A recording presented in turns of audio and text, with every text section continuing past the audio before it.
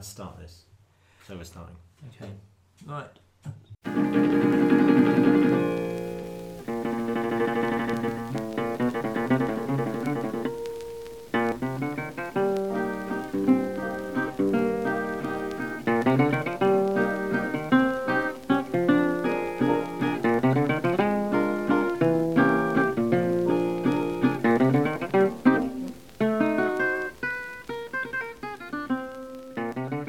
Welcome to Mid-Faith Crisis, a new podcast about mid and faith and crisis. I don't really know what this is about yet, so it's going to be fantastic. It's a promising start. It's a great start. I think it's a professional start, and that's what we want. Who are you? Who am I? My name's Nick Page. I'm a writer, speaker, human being, follower of Jesus-ish. Anyway, yes, that's what I do. I write books and do all that kind of stuff. And in that case, who are you? Disgraced pastor Joe Davis. Disgraced. Very good. And disgraceful pastor. Yes, thank you. As well. Thank so you. I like to think you're keeping that going. Yeah, no, I'm actually an ordained Baptist minister. I've been pastoral ministry probably about 25 years, one way or another. Worked with Oasis Trust for a long, long while. Been in church-based ministry, and more recently working with Renovare, which is a charity, and being a local celebrant, doing lots of funerals and the odd wedding or two. Yeah. So basically, if you see Joe turn up at your door, be very afraid. Basically, death, that can be bad. Death is coming. Yes. Yeah. So this is a podcast about our own experiences, and also we hope about that will connect into other people's experiences as well, about what it is to sort of be Christian, to be a disciple today, and all those issues. But I mean, I think we should just start with this episode. Really, what do we mean by mid-faith crisis? What is a mid-faith crisis, well, Joe? Gratuitously stolen, of course, from midlife crisis. But it seemed to me there were real parallels between what a lot of my friends were experiencing in their lives, but also with the faith journey. And I know that's an overused word, but there is this kind of progression through faith. But it seemed to me good thinking, great Christian people were just getting to that point where, maybe they go to church, maybe they've stopped going to church. They are rooted in a spirituality, they believe in God, but somehow in their experience they're going, what? And so you have that very lonely feeling, perhaps if you do still go to church, where you kind of walk into the building, you go to the service, and everyone around you seems to be having a great time, and they're singing the songs, and depending which church you are, you're in there waving their hands around, but you're just going, I'm not sure I really get this. And then someone gets up and, lectures you for 10 minutes if you're in a reasonable church, or 40 minutes if you're in one of mine. And you go, hang on. Yes. I'm not sure I can really understand what this person's saying, or make the connections between what's going on here in this church service and actually the life I'm living. It's kind of like that classic midlife question, is that it? Yes. Which I always think is the definition of a midlife crisis, really, is that moment when you look around, and you could ask that about your own career or whatever, but actually, I think many people have had that experience of looking around them in church going, well, is that it? Is this what it's actually about? Exactly. And that's really the point. I think that's the point of this whole podcast, because I don't think that I think that in a way is, if I can use this language, God speaking to us, even inviting us into something much deeper and different. But it feels scary, and it feels for all the world like you're losing your faith, because actually you deconstruct everything, and the process. That process and the process of reconstructing it is very painful and very isolating, and it can feel lonely, hence why we thought it would be a good idea to do a podcast, to know you're not alone. This is a very normal and I think a very natural part of faith, and it's been encouraging for me going back over the sort of classical devotional writers, really from centuries and centuries ago, and realising, at one point in history this was a very recognisable feature, the dark night of the soul, or whatever you want to call it. This place where you get to in your faith, where suddenly nothing makes sense, and where you need something deeper and richer than the Sunday school kind of faith that worked for you when you were a child, but doesn't work in midlife. But the issue, part of the issue is, for those of us in churches, I think, is how do churches sort of view that? It seems to me something that a lot of people go through, and yet churches don't really talk about it, and they might even characterise this as a failing. Yeah. That somehow you are... Or that old-fashioned word, backsliding. Backsliding. Suddenly lying in bed and having a bacon sandwich on a Sunday morning feels more appealing. Some of my best moments with God have been backsliding, to be honest. If it was an Olympic event, I'd be very good at backsliding. I can imagine it in the Winter Olympics, actually. Yeah. People just... And there goes Nick. Oh, he's backsliding. He's questioned the Bible. Marvellous. And he's got a 6 from the Russian judge. Because it involves doubt. Yes. I guess. Absolutely. It involves questions. Yeah. So churches aren't really going to welcome that, are they? No. Well, I'll qualify that. I mean, you and I have friends who actually, I think, are doing some very creative, very different things.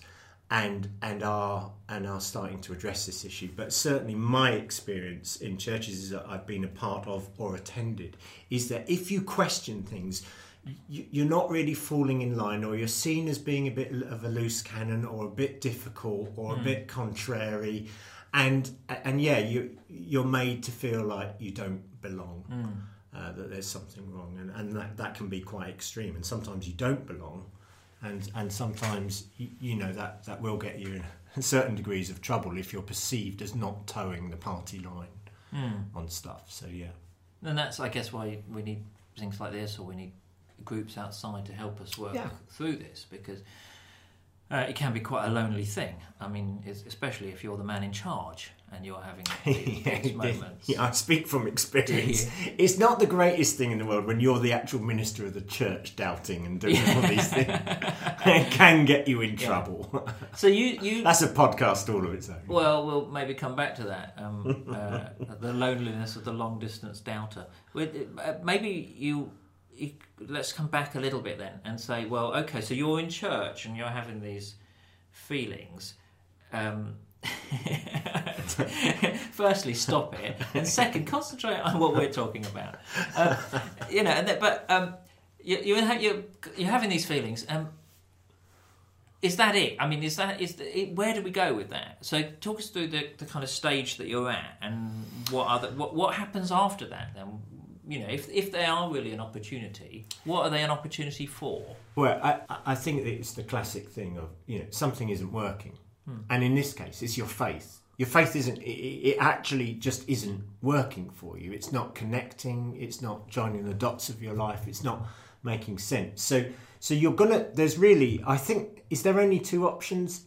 Perhaps there's 3 options. So the first option is you just say, this faith thing is a whole load of rubbish, And so option 1 is, let's just reject the whole lot. It worked for a while. But to be honest, I'm 40 or I'm 50 or however old you are, and I don't really think there's a place for this in my worldview anymore. So that's option 1, just reject the whole lot. Option 2 is kind of carry on in this dissatisfied kind of way indefinitely. You'll go along to church, maybe it keeps your partner happy if you go, or you show your face and you say, and you repress it. You repress those doubts. You repress those feelings. And you just show up and you put on the happy face. And it's this it's a kind of game, isn't it? It's like a theatre. You wear a mask, you go in, you come home, and you get on with the rest of your life. And it's a box in your life. It's compartmentalised. Oh, this is my faith. It comes out on a Sunday, or it comes out on a Wednesday night when I go to a group. But that's pretty much where it stays. So you stay in this kind of indefinitely in this middle unsatisfying ground. But I think the third option is you jump down the rabbit hole, to mix the metaphors up again, and you see how deep it really goes, Morpheus. And what you do is you jump and you do the dangerously scary inner work of the heart. And I think, Jesus, if he was doing nothing else, was always promoting not abstract religion, but true religion of the heart. Where you're not just kind of clean on the outside and you do the ritualistic bit right, but actually there's a goodness that flows up from within. Well, I don't know about you, but there are times when there seems to be a complete absence of goodness in my heart. But I know somehow that what Jesus is doing is wanting to speak into that deeper place. And of course, if you do this inner journey, and I don't mean to get too kind of wacky here, but you discover Christ within. The second option, you talked about, well, just turn up. Just basically keep turning up. Actually, I think there's a variant on there that is in a sense more corrosive. I think the second option is work harder. Often, right, that's sure. how it's expressed. Not only turn up, yeah. but actually there must be something wrong with me. If I'm feeling this way, there's something wrong with me. I've got to work harder. And particularly to the Protestant work ethic kind of thing kicks in. Sure. And actually, I'm going to be more zealous. Yeah. I'm going to believe more strongly because I can layer it on thick, and therefore I can actually really overcome all my doubts by just believing. Actually, sure. Yeah. It's like bodybuilding. Absolutely basically. right. What I'm going to do is I'm going to take the spiritual testosterone and the steroids of faith. I'm going to get more dogmatic. And I'm going to get more dogmatic. And that, in fact, is a classic sort of midlife thing that happens, both generally, not only in faith, but in people's anxieties about their own life, is that they become more secure, more. They take refuge in more security. This is why I think a lot of older people get more conservative as they get older, actually, because they want the certainty. Yeah, sure. They really want that. Living in ambiguity is uncomfortable. It is uncomfortable. Not as uncomfortable as these jeans, I should say, and this chair. That chair. But keeps creaking. There is a certain ambiguity to my trouserness at the moment. Sorry, listeners. We'll be thankful it's not a video. Well, let's look at that. So you've talked about stages of faith, or mentioned stages of faith. Perhaps you haven't mentioned stages of faith. Well, not mention them now. Take me through those stages of. What do you mean by those stages of faith? Well, lots of different people have. You've stolen this idea. Lots of different people have skinned this particular cat, and there's many ways of slicing the cake. I just want as many different metaphors as I can. That's very good. Yeah. So there may be 4 stages, or 6 stages, or 9 stages, or whatever. It depends who you read, but the basic idea. And they never follow in a linear way, even though I'm going to present them in a linear way, is the first stage is generally some sort of awakening to spiritual reality. So you get this sense that there's more than I can touch, see, feel, smell, taste. There's something going on in the universe, and I'm opening up to a spiritual awareness. And you probably want, some sort of spiritual guide then, a pastor or an alpha course or something like that kind of provides you. So that leads to the second stage, broadly speaking. I think I'm going to come up with 6, which is learning the laws of faith, learning the rules, who's in, who's out. This is where you get doctrine. This is where you go to church and you cannot get enough of it. And you're just lapping up sermons and singing and small groups, and you love it, love it, love it. And you are learning all the laws. And then the third stage, and this is where most churches bring you to, I think, and possibly leave you there, but is sort of leadership and service. And so now you're sort of fully purpose-driven, you've learnt the laws, now you can serve. So you're on the evangelism team, or you're a youth leader, or you're a worship leader. You're a small group leader, you're functioning in the community, in the church, and you're doing all those things. But the trouble with that is that's only half the journey. That's half the journey, but most of us think that's it. That's the zenith. And I think it was Teresa of Avila who first. She was great, wasn't she? She knew what she I was. went out with her for a while. Did you? Yeah. That's clever. She never picked up her half of the bill. That's it. Oh. There's a long way to go to Avila. I had to find it. Anyway, sorry, carry on. What did she say? She first came up with this idea of like the butterfly analogy. So this extraordinary thing that is 2 creatures in its lifetime. So initially you're a caterpillar, and a caterpillar is born onto its environment, as anyone who's grown kind of cabbages knows, and it just eats its surroundings, chomp chomp chomp chomp chomp, cannot get enough of it. But it comes a point in its development, in its life, where it can eat no more, and if it does, it will be very sick, I'm led to believe. Anyway, so the hungry caterpillar reference. And at this point, something very interesting happens, which is it spins this chrysalis. It goes into this thing, and with the correct biological language, I believe, is it melts down completely. It liquefies. Yeah, I don't know what the correct. I read on the I don't internet know that it sort of melts the whole. Well, that's what I always imagined. Must be true. If you read it on the internet, then it is true. Yeah, we know that. I trust that. So, anyway, it's in this chrysalis. It changes form. It hangs on to its leaf by a thread. That's an interesting metaphor in and of itself. As I know many people who hang on to church by the tips of their fingers. But anyway, never mind.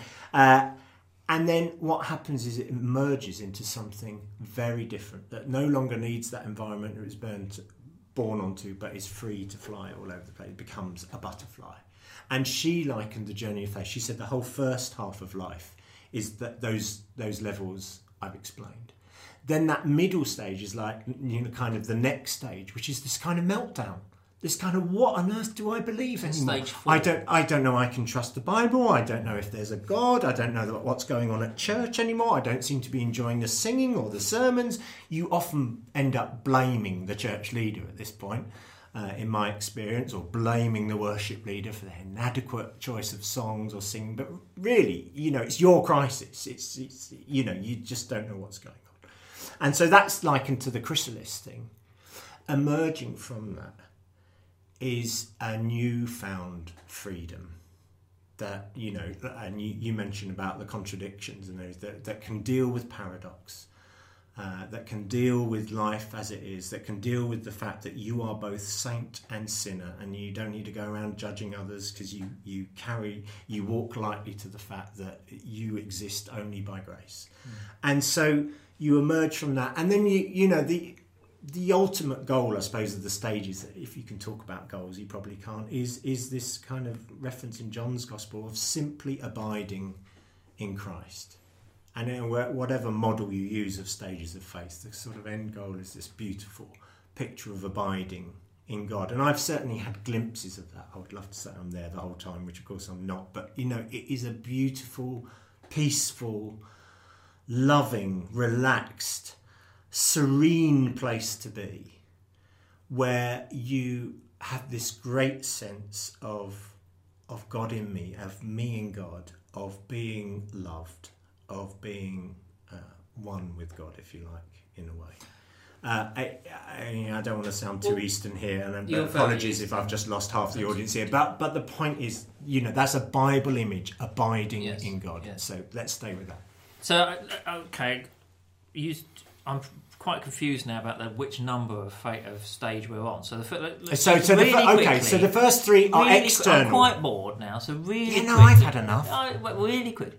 Give me these 6 stages. Okay, so the first 3 were kind of spiritual awakening, learning the laws, and sort of service and leadership. Then there's the kind of middle stage, the chrysalis stage, liquefaction, which you might call the second awakening. It's like I've lost the structures, I've lost the thing, but I am sensing there's something new coming. It feels like a crisis. Often it is a crisis that pushes you into it. Interestingly, and then so that's the 4th stage. Stage 4 is a second awakening in this, milieu of doubt. Stage 5 would be like kind of a kind of moving out again. So now you've started.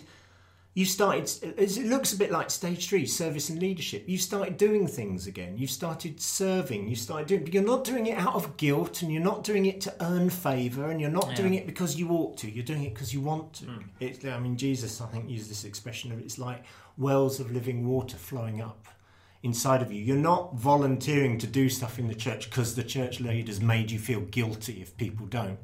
You're doing it because suddenly you've got this strong core. And you see yourself and you see others more compassionately. And so now you kind of just want to love and serve. It's a very different... It looks similar, but you're doing it from a whole new base. And stage 6, as I've presented them, would be abiding in God, which is this place of just knowing God with you and in you, and you being in God. You are now free to go to church in a whole new way of, in fact, not go to church, because I hate that phrase, being church in a whole new way where you don't have to be critical and you don't have to worry about the fact that it's not feeding you. I hear that one a lot. Or the worship is not very good. I love that one. What idea what do you think worship is that the worship isn't very good? You know? But that's another podcast for another time. We'll come back on that. Suddenly you're free to actually support and help and love and serve. Yes. And you're doing it from this place of deeper understanding and union with Christ. And so you don't need to criticise. You just don't need to do that anymore. So I suppose what this podcast is about, or will be about, is for all of us who are liquefying. Yes. What an unpleasant, Yes. what an unpleasant image that For is. all of us who are melting down. Basically, if you are out there liquefying as a Christian, melting down, and you're stuck in your chrysalis, then what we'd want to be saying at this point is this is a transition stage. This is a chance for you Do not lose hope. This is a chance for you to become a butterfly. Yes. I think we can all just dwell on that picture for a minute. So how do I know if I am having a mid-faith crisis? How do I know? What are the signs I should what are the look symptoms? for? What are the symptoms of a midlife? I would say the first one is that sense of they're all mad. You know, either they're all mad or I'm all mad. You know, is this it? Is this you find yourself in church one day singing a song about how you just want to dance. Yes. Or perhaps want to praise God with every breath, yes. and you realise you are in fact lying to God in song. Yes. Well, someone once said, as you. you know, I am particularly fond of the words of many worship songs. And someone once said, when I became a Christian, I stopped telling lies and started singing them. And that's so true. And so you do stand there singing, and you make these enormous commitments in songs, don't you? We're going off piece here slightly, but you make these enormous commitments where you say, "I'm going to give everything to God." Yeah. If I actually asked you to Not say my that, iPad. if I actually asked you to say that, you'd never say it. But you're happy to sing it because no one ever really believes what they're singing. You know, it's kind of like singing is the theological equivalent of having your fingers crossed when you're saying behind your back when you're saying something. You just go, I don't really believe this, but I'm happy to sing it. So you're serving in church. Perhaps another symptom is that you're reading the Bible and going, huh? Yes. Although I think that probably occurs quite a lot during your life, but perhaps you're giving yourself more permission to go, huh? Yeah. I just like making that noise. Yeah, as no, well. it's a good noise. Let me try. Huh? It's my Bible doubting noise. and then another one I think would be I've certainly experienced of. Well, I'll be honest. I have never been a fan of prayer meetings. Do you know? There has never been a moment in my life where I have skipped down the street towards a prayer meeting. I'm going to a prayer meeting. You know what? Where I felt the same about going to a prayer meeting as I feel, say, about going to the pub. Yeah. You know, I've never felt that. And I think you once said to me, you're a big fan of prayer. It's just praying you have a difficulty with. And I think that's a really good quote that you probably stole. But I think, So I think, but it's certainly prayer. You feel, what am I doing here? Yeah, nobody is listening. This is self-delusion on a grand level. Yeah, I think so. Your whole worldview in the mid-faith is crushed, and it's very distressing. But it has to be. It actually has. The whole foundations need digging up again for this new thing. Now, Paul talks about it in terms of dying to the flesh life or the false self, and that's another way of putting what this painful process is. The false self is not who you really are. Who you really are is this beloved child of God. And now, can you dare trust that narrative? I just want to stop here because there's an enormous pigeon having a bath in your There is, box. yes. That's extraordinary. He's really going with it. And there will be no water left. That's I'm sure everyone's fascinated by that. Anyway, that is effectively that's lunch. Will you pay attention? We're doing a podcast. No, but if you filled that bird bath with like orange juice, and the birds and bathed in heated that, it, you could actually have a self-marinating thing there. Anyway, so what can we do about it? What's the next Well, step? I think, thank you, you've cut to the nitty-gritty. I I think have. that's the idea behind the Nitty, podcast. yes. Gritty, maybe. So, yeah, a bit squitty. We're certainly going to name it for what it is, and we'll describe the symptoms, and we'll do that. But the way through is clearly a whole new way of being with God and of being with one another, and part of that journey for me has meant discovering spiritual disciplines that were taught for many centuries to all Christians, but somehow we lost sight of in more recent centuries, or certainly the last century. It's about finding new ways to talk about God and what we mean when we talk about God. So, you know, if the first image that comes into your mind when I say the word God is an old man with a white beard, you're going to have to do something. That's got to break down. God has got to come to mean something different than that image. So you're going to look at your narratives of God. You're going to start practicing different disciplines and behaving in a new way on the earth, basically. And the combination of changing your narratives and actually living differently starts to bring a whole new sense of life with it. So what we'll do in these podcasts is, one by one, we'll look at some of the practices, we'll look at some of the narratives, we'll look at those kind of things, and gradually over time, I hope what people will see is there is a whole different way of thinking and being a follower of Jesus. Anyway, well, thank you for listening, and you can contact us on the interweb. Yes, indeed. I'm on Twitter. You are. What is your Twitter address? Drugs. My Twitter address is Nick Evensham, and you can find me at nickpage.co.uk as well. And there's a website for this show and the website address is midfaithcrisis.org. No idea whether that will be up and running by the time. Well, it will be up and running. Well, it's got to be. It's got to be. Yes, I don't think we can deliver your finger out. Yeah, okay. I mean, there's got to be a website, and people have got to be able to get in touch with us. So do send in your questions. If they are difficult ones, or if they're ones that we don't know the answer to, we will ignore them. Yes. Or we will steal somebody else's answers and pass them off as our own. Yes, I think that's spiritual. I think that's good. But we'd love to hear from you. And if you did want to get in touch, why don't you try emailing nick@midfaithcrisis.org or joe@midfaithcrisis.org, because that will actually be working. We will argue over who has to field all the emails, all the 4 emails that we might get. Yes. All right, thank you very much for listening. Goodbye. Thank you.